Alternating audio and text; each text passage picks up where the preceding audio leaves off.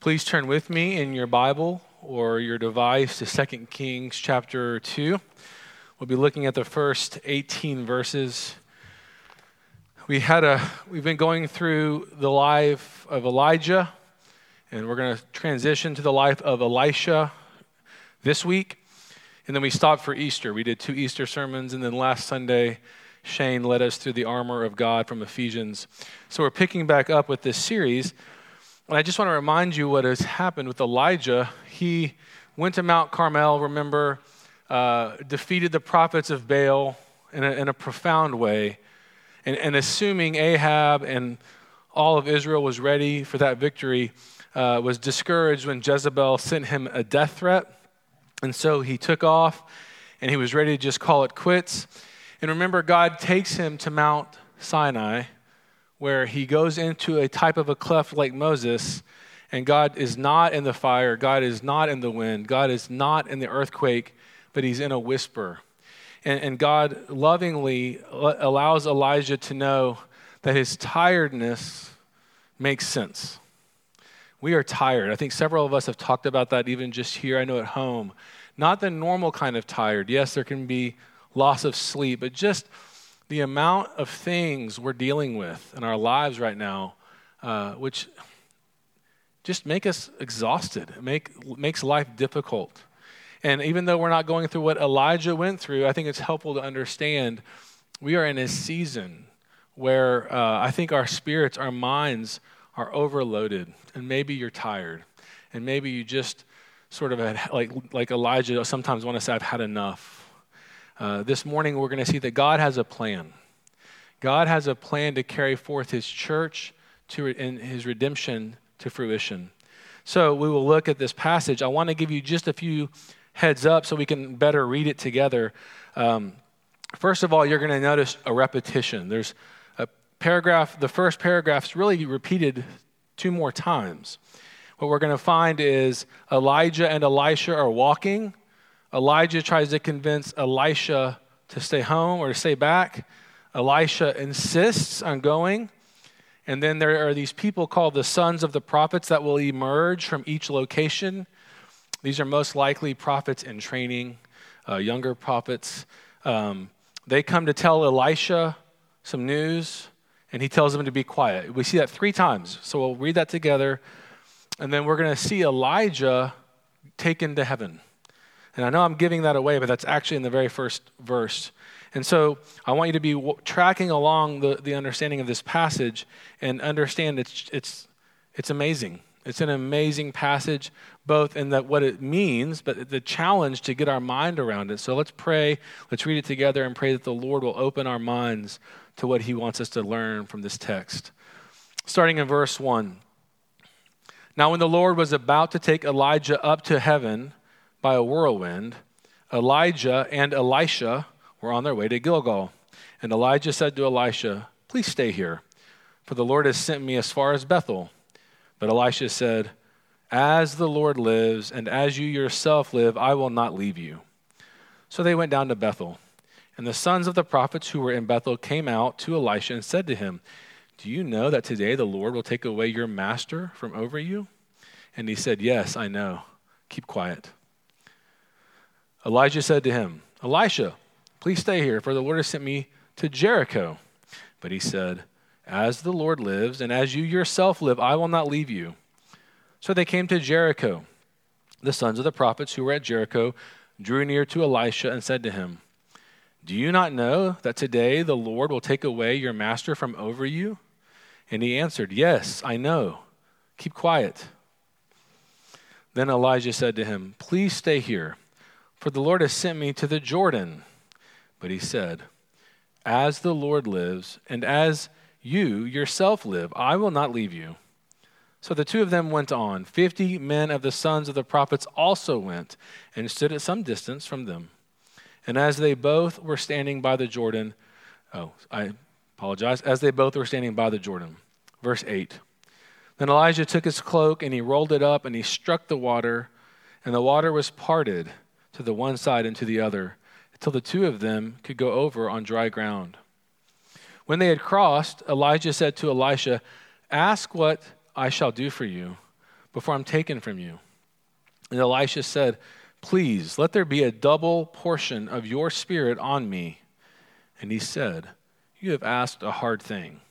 Yet, if you see me as I am being taken from you, it shall be so for you. But if you do not see me, it shall not be so." And as they still went on and talked, behold, chariots of fire and horses of fire separated the two of them. And Elijah went up by a whirlwind into heaven. And Elisha saw it, and he cried, my father, the chariots of Israel and its horsemen." And he saw him no more. Then he took hold of his own clothes and tore them in two pieces. And he took up the cloak of Elijah that had fallen from him and went back and stood on the bank of the Jordan. Then he took the cloak of Elijah that had fallen from him and struck the water, saying, "Where is the Lord, the God of Elijah?" And when he had struck the water was parted to the one side and to the other, and Elisha went over. Now when the sons of the prophets who were at Jericho saw him opposite them, they said, "The spirit of Elijah rests on Elisha." And they came to meet him and bowed to the ground before him. And they said to him, "Behold now, there are with your servants 50 strong men. Please let them go and seek your master. It may be that the Spirit of the Lord has caught him up and cast him upon some mountain or into some valley." And he said, "You shall not send." But when they urged him till he was ashamed, he said, "Send." They sent therefore 50 men, and for 3 days they sought him, but did not find him. And they came back to him while he was staying at Jericho, and he said to them, "Did I not say to you, do not go?" This is the word of the Lord. Did I hear you at home? Let's pray. Father, what a profound passage. We believe it's true. Help our unbelief. Help us to not only believe this is true, but the underlying principle that you are redeeming your people, that you have a plan to rescue us. Let us sink our hearts into that reality this morning. Amen. When you come to a passage like this, there's a lot of ways to process it. There's those that are just going to say it's just not real, it's not true, it's a fairy tale. Let's cast that aside because we don't believe that. But as believers in the Bible, we do come to this passage, and it does raise some questions. Some would say, it's sort of using fantastical language to get its point across. It's a genre issue. Well, the problem with that theory is there are indeed genres, such as prophetic literature, Daniel, Revelation, where certain imagery is intended to be sort of a metaphor and fantastical. But this is a historical work. And this writer wants you and wants me to believe and know this really happened. Now, so if we're in the camp that says this really happened, but it's still that wrestling of but it's just so hard to believe.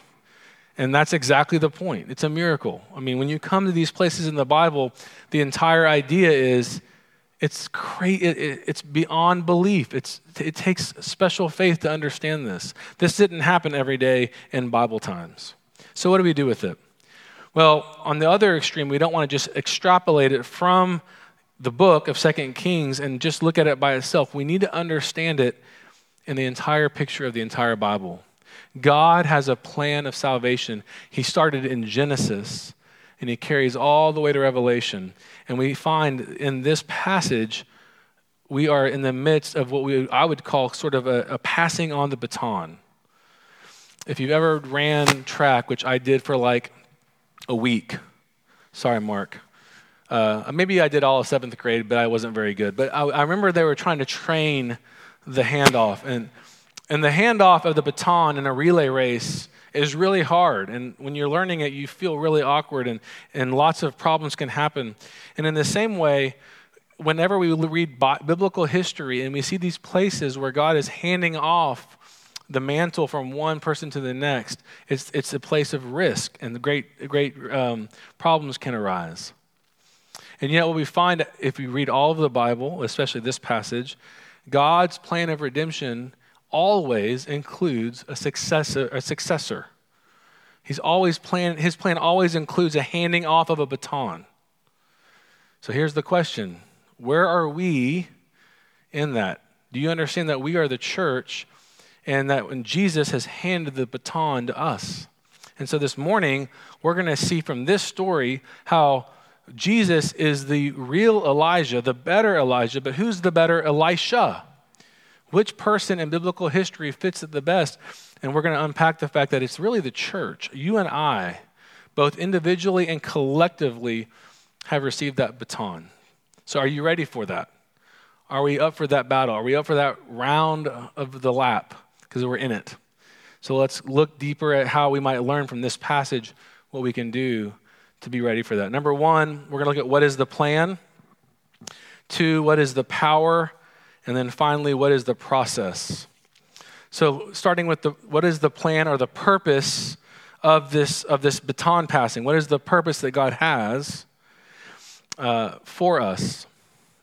We know that this world is dark. This world is broken. Elijah, if you just read the stories of just his life, remember he came to be a prophet because Ahab had taken control of Israel in the north.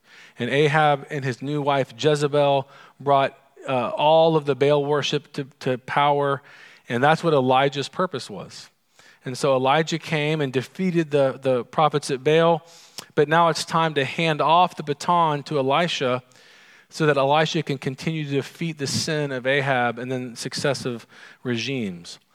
And it's fascinating to see this conversation they're having. I love verse 11a, and it says, and as they still went on and talked. I love that language. What that shows us is that throughout this journey that Elijah and Elisha are on, they're in a conversation. It reminds me a little bit of just how Jesus trained his own disciples. As they would go places, he would be explaining things to them. I had a mentor who often would want to go run errands together instead of just sitting down in an office. And it was in the midst of going places that maybe these conversations could be had. And so we know that Elijah and Elisha are in the midst of these conversations. But I want to draw out these places. It begins with Gilgal, okay? And if you look at your Old Testament in Joshua, Gilgal is the place from which they set out for the conquest. Now remember, Joshua is the successor of Moses. So it really is as if Elijah is letting Elisha know, like Joshua to Moses, you are the one that's going to take this kingdom or my ministry further. And so they start at Gilgal and they head toward Bethel. Now at Bethel, Jacob wrestles the angel. And so again, through that trip to Bethel, there's teaching, there's discussion, there's a redemptive historical timeline being laid out. And then they get to Jericho. And at Jericho, I think Elisha would have easily known this is where the conquest began, right? This is the first battle when the people of God with Joshua went into the promised land that God told the people, you will do nothing but obey me. I will win the battle. And he brought down the walls of Jericho. So we have Elisha in this story being discipled, being trained up, being taught how to live out of this reality. I put a quote on the front, and I'll be perfectly honest. I loved the quote before I understood what it meant, but I want you to, if you have any kind of worship guide, it's one line. G.K. Chesterton. 5 times the church has gone to the dogs, and each time it was the dog that died. Does anyone in the room know what that's from? I didn't know. It's from a work of his called The Everlasting Man. And in chapter 6, what he's saying is, in his estimation, there have been 5 major heresies like Arianism and humanist skepticism, Darwinism. He names 5 dogs, if you will, that each time the prophecy of the world was the church is going to disappear. We now have something better. And at each time, the church survived, And it was that thing that really fell by the wayside often. And I think that's what you see in our passage. Baal is the prevailing worship, the God of worship. And Baal is the one who was known as the thunderer on the clouds, the one that rode into the weather. In fact, it's very interesting in our passage in the Old Testament, death usually was discussed as going down to Sheol, down to where their fathers are. Remember in 1 Samuel when Saul conjures up Samuel from up, he brings him up. The witch of Endor brings Samuel up. And yet here we have Elijah going on this kind of thunderous fire whirlwind to heaven. And what you have with this succession with Elijah is, I think, Elijah convincing Elisha that Baal is done, that Baal worship is continued to be gone, and the church will survive. So it's a succession. I want to draw your attention to just this imagery we have of that moment where Elijah goes up. Imagine you're with him, and I know it's confusing saying both of these names, and I'm very nervous that I'm going to do half of it wrong. So J is the older person, right? J comes earlier in the alphabet. The SH is the younger person, okay? We got that? Elijah, older, came first. Elisha, younger guy, came later, and they're having this discussion. And in verses 11 and 12, we see kind of this climax where they're having this conversation. And then in verse 11, behold, chariots of fire and horses of fire separated the two of them. And Elijah went up in a whirlwind into heaven. And Elisha saw it, and he cries out, my father, the chariots of Israel and its horsemen. Just ecstasy.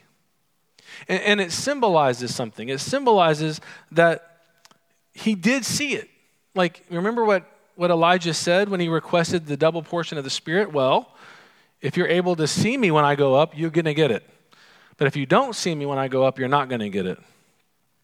And it reminds me of Paul, in 2 Corinthians when he says, I knew a man caught up in the third heavens, and he's describing himself. And we know, of course, that this very passage probably represents the ascension of Jesus. And the disciples, before Paul was one of the apostles, the disciples watched Jesus ascend. And there's something about the fact that they see this ascension of Jesus that lets them understand, and later Paul, when he sees it in a vision, the point of everything.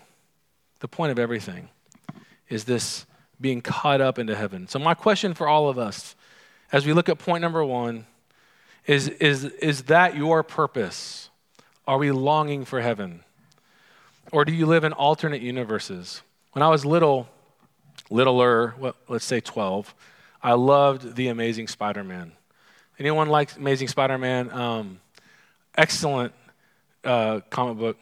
And I love the art. But there was this other Spider-Man called the Spectacular Spider-Man. Now, these were completely different ones. Like if you bought the Spectacular Spider-Man edition and read it, they don't have any overlap. And we've come to know what Marvel calls this, right? Alternate universe. And over time, you had Spider-Man, the Amazing Spider-Man, you had Spectacular, and I don't know how many different ones there are. So if you've seen the newest Spider-Man movie, The End of the Spider-Verse, they're sort of riffing on that humor, like there's even like a pig version of him.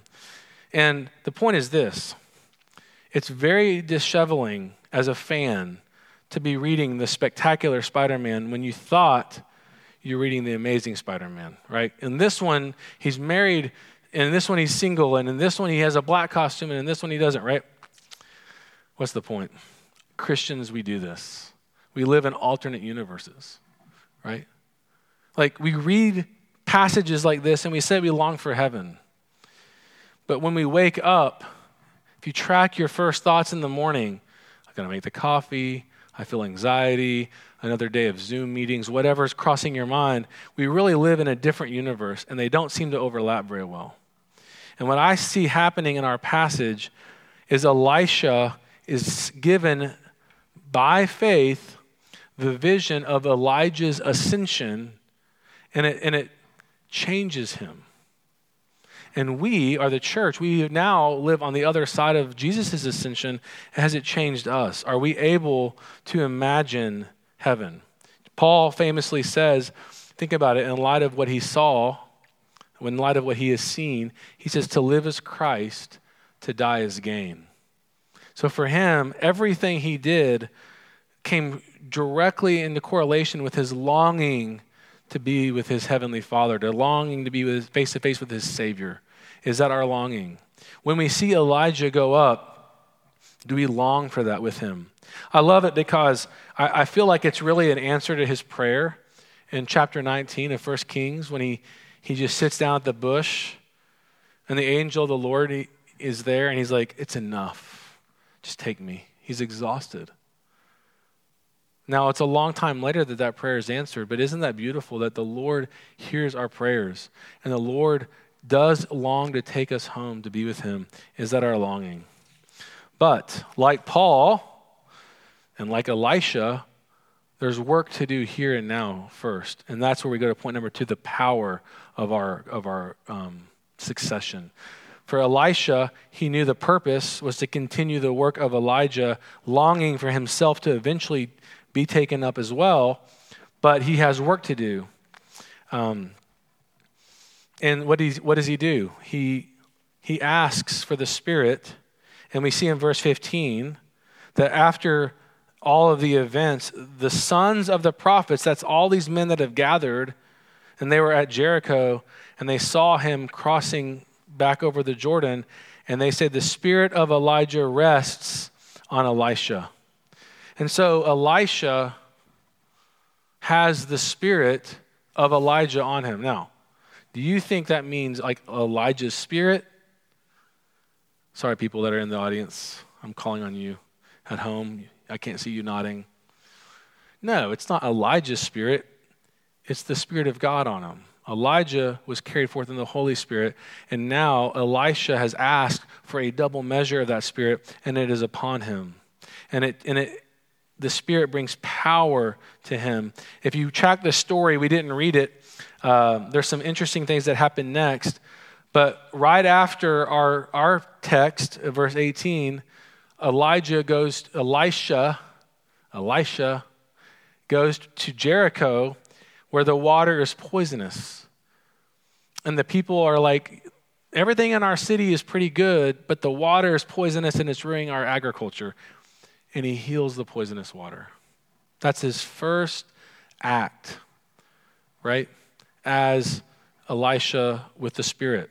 And it really does remind us of the church. If you go to Acts, as soon as Jesus ascends and the Spirit comes on all the apostles and the disciples and the believers, and as the church grows, the church begins to do amazing things like healing people. Remember, Peter and John are going up to the temple to pray in Acts, and they heal the lame beggar. Like the church continues the work of Jesus. Jesus even says somewhere, when I go away, you will continue my work and you'll be greater than me. And you think, how can anybody be greater than Jesus? And he doesn't mean there will be an individual person who's better than me, but it means the collective whole of the church in the power of the Spirit is going to revolutionize the world. The church has not gone to the dogs. The world desperately needs the church to radically change it and heal it. 1 Peter says these words about the church.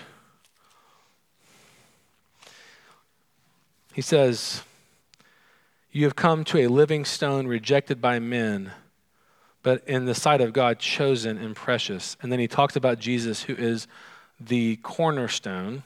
And a cornerstone is the beginning stone of a building of which has many, many, many stones that come off of it. And he says, you are a chosen race, a royal priesthood, a holy nation, a people for his own possession, that you may proclaim the excellencies of him who called you out of darkness into his marvelous light. So what we have now in our being a successor of Jesus is we have his Spirit on us as the church, and we're going forward. And the reason I wanted to talk about that a little bit is I think in this weird time, we've all named it. This is really, guys, I'm standing in an empty room. And I'm not even talking to you live right now. I'm sort of hoping that some of you later will hit play and watch this. And if you've gotten this far into this sermon, it's a miracle. There are miracles. And yet the Spirit is present. The Spirit is working in our church. And not only the church universal, but the particular church. And through each of our individual lives, he has given us his power to carry forth his work. In John 16, I'm just going to read 3 verses. Jesus says these verses to his disciples. Chapter 16 of John, verse 7. I tell you the truth, it is to your advantage that I go away. For I do not go away. If I do not go away, the Helper, the Spirit, will not come to you. But if I go, I will send him to you. And when he comes, he will convict the world concerning sin and righteousness and judgment. Jesus saw his need to not only rise, of course he rises from the dead, but to ascend into heaven so that his helper, his Spirit, could come on you and I to carry forth his mission. Is that our goal? Is that our desire? Do we have that power? I want to just draw out, before we go to the last point, an interesting thing from our text. We have these 3 paragraphs. And in each of these 3 paragraphs, we have Elijah and Elisha. Elijah is giving Elisha an out, sort of a test. Elisha says, no, I'm staying with you. Just as an aside, Jesus at the garden would have longed for his disciples to be as faithful as Elisha. But we are his disciples, and we are saying, we're with you. But then you have these annoying people that come out, these sons of the prophets that kind of pester Elisha. And they kind of come up to him and sort of whisper, hey, 3 times, do you know that today the Lord will take away your master from over you? And they're so proud. They're like, I got this. I have some kind of prophecy, and I'm going to go to Elisha and tell him something he doesn't know. And all 3 times, he's like, keep quiet. I know. Right? Why do you think he's so irritated? Like, I would really love to, if you just meditate on that. Why do you think he's so irritated? I'm going to take a liberty. Here's what I think. He doesn't like the way it's phrased. It's true that Elijah is going to go into heaven. It's true. They're correct. But listen to what they say. Do you know that today the Lord will take away your master from over you? It's almost like they're coming out to say, you're about to be free from this ball and chain. Like, he's going to set you free that you get to go do your own thing. To which Elisha would say, I completely disagree. I love Elijah. I love his care for me. And I'm going to just jump to Romans 6, where the people Paul is writing to, upon hearing of the freedom of the gospel, would say, well, then I would sin, right? Why wouldn't I sin that grace may abound? And Paul says, by no means. You are a slave to righteousness. Like, we are hitched to a Father that is good, and his Holy Spirit is the Spirit of adoption. That we have been adopted as sons and daughters. We are free. And I think Elisha is showing a freedom that these sons of the prophets have no idea what it means. They can't see what's going on. They can't understand it. And yet Elisha is free.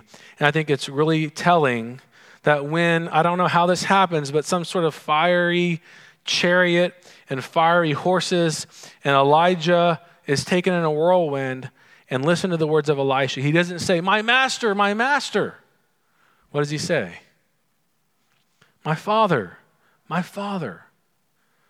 The freedom of the gospel is that you aren't a slave, you are a son, you're a daughter. And in our union with Christ, through the presence of his Spirit who pours all the blessings of Christ onto us, we are the successors individually and together.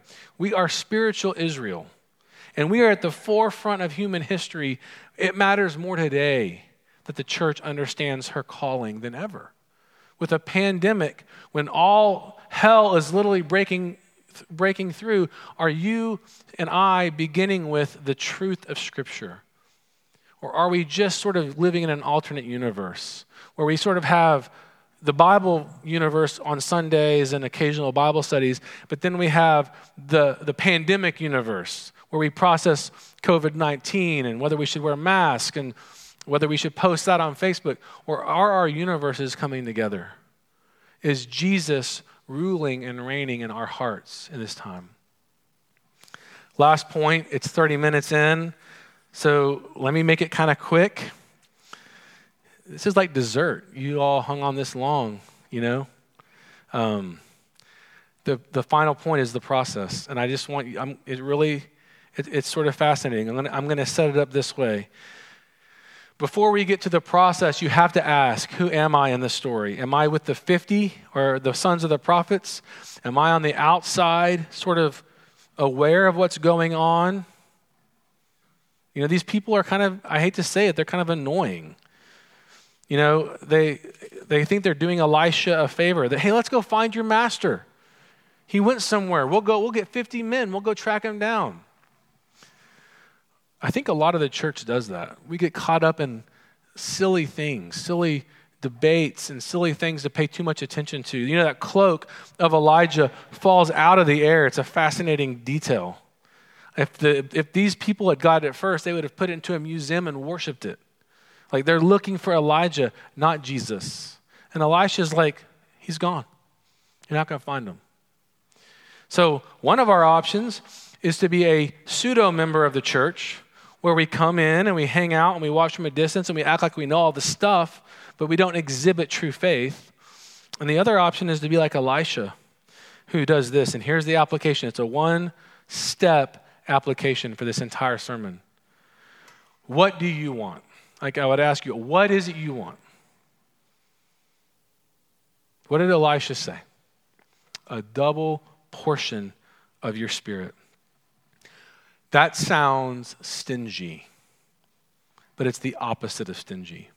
When Solomon is asked, what do you want? He says, wisdom. I've read that and thought, have you ever thought, wouldn't you like wisdom like Solomon? And then you come to James and he says, you want wisdom, ask for it. It's yours. Did you know that the Bible teaches very clearly that to a person, you want to request the Holy Spirit, you will get the Holy Spirit. The problem isn't the lack of the gift of the Spirit. The problem is that most of us are afraid to ask. So Elisha is showing a tremendous amount of faith and humility to say this, I can't do this on my own. I'm not as strong as you, Elijah. I don't know how you've done it. I need a double portion. I need less of me and more of the Spirit to carry on the mantle. Are you praying that prayer? That's your application. Simply ask for it. I want to close with a parable or a story Jesus tells in Luke 11. And he just says this, which of you has a friend, I'm just going to read it verbatim. Which of you who has a friend will go to him at midnight and say, friend, lend me 3 loaves, for a friend of mine has arrived on a journey, and I have nothing set before him. And you will answer, do not bother me, the door is not shut, and my children are with me in bed. I cannot get up and give you anything. Basically, no one would say that, right? You would never say that to a friend. He says, I tell you though, you wouldn't get up and give them something because they're your friend. You would give up and give them something because of their impudence. That is the gall to go bug you at midnight and ask you for bread is why you would give it to them. And then he transitions a little bit. Everyone who asks, receives. And the one who seeks, finds. And the one who knocks, it will be opened. What father among you, if his son asks for a fish, will instead of a fish give a serpent? Or if your child asks for an egg, would you give him a scorpion? Rhetorical question. Of course, 0. Right? None of us would do that. If you then, Jesus continues, who are evil, know how to give good gifts to your children, how much more will your heavenly Father give you good gifts? How much more will your heavenly Father give you whatever you seek, whatever you knock for, ask? No. Sorry. I want you to hear the words of Jesus. How much more will your heavenly Father give you the Holy Spirit when you ask him? The one-point application to a 35-minute sermon is this: are we asking for the Holy Spirit? I don't mean to be converted. If you are not a Christian, please then, of course, ask that the Holy Spirit would come in for the very first time, to open our eyes, to see, like Elisha, all of the truths of Scripture. But for those of us that are Christian, so often we live out of the flesh. We live out of our own energy. The Bible grows dim.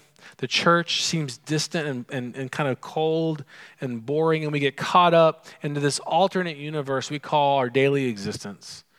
And the one application point is this: go away from this time and ask for the Holy Spirit. Ask for a double portion, that he would come upon you and open your eyes to see the truth of this universe that we live in, tied to the universe to come. Let's pray. Jesus, we praise you that you are the ultimate Elijah, that you not only came and ascended, but you had to begin with a death. Having fulfilled the law perfectly, you died passively. Though you could have easily conquered your foes, you chose to obediently go to the cross, scorning its shame. And Lord, these men were hunting for 3 days for Elijah. In 3 days, your body was also missing from the tomb. You arose, you discipled, you gave many more lessons. And now, Lord, you have ascended to the right hand of your Father, and you rule and reign with authority.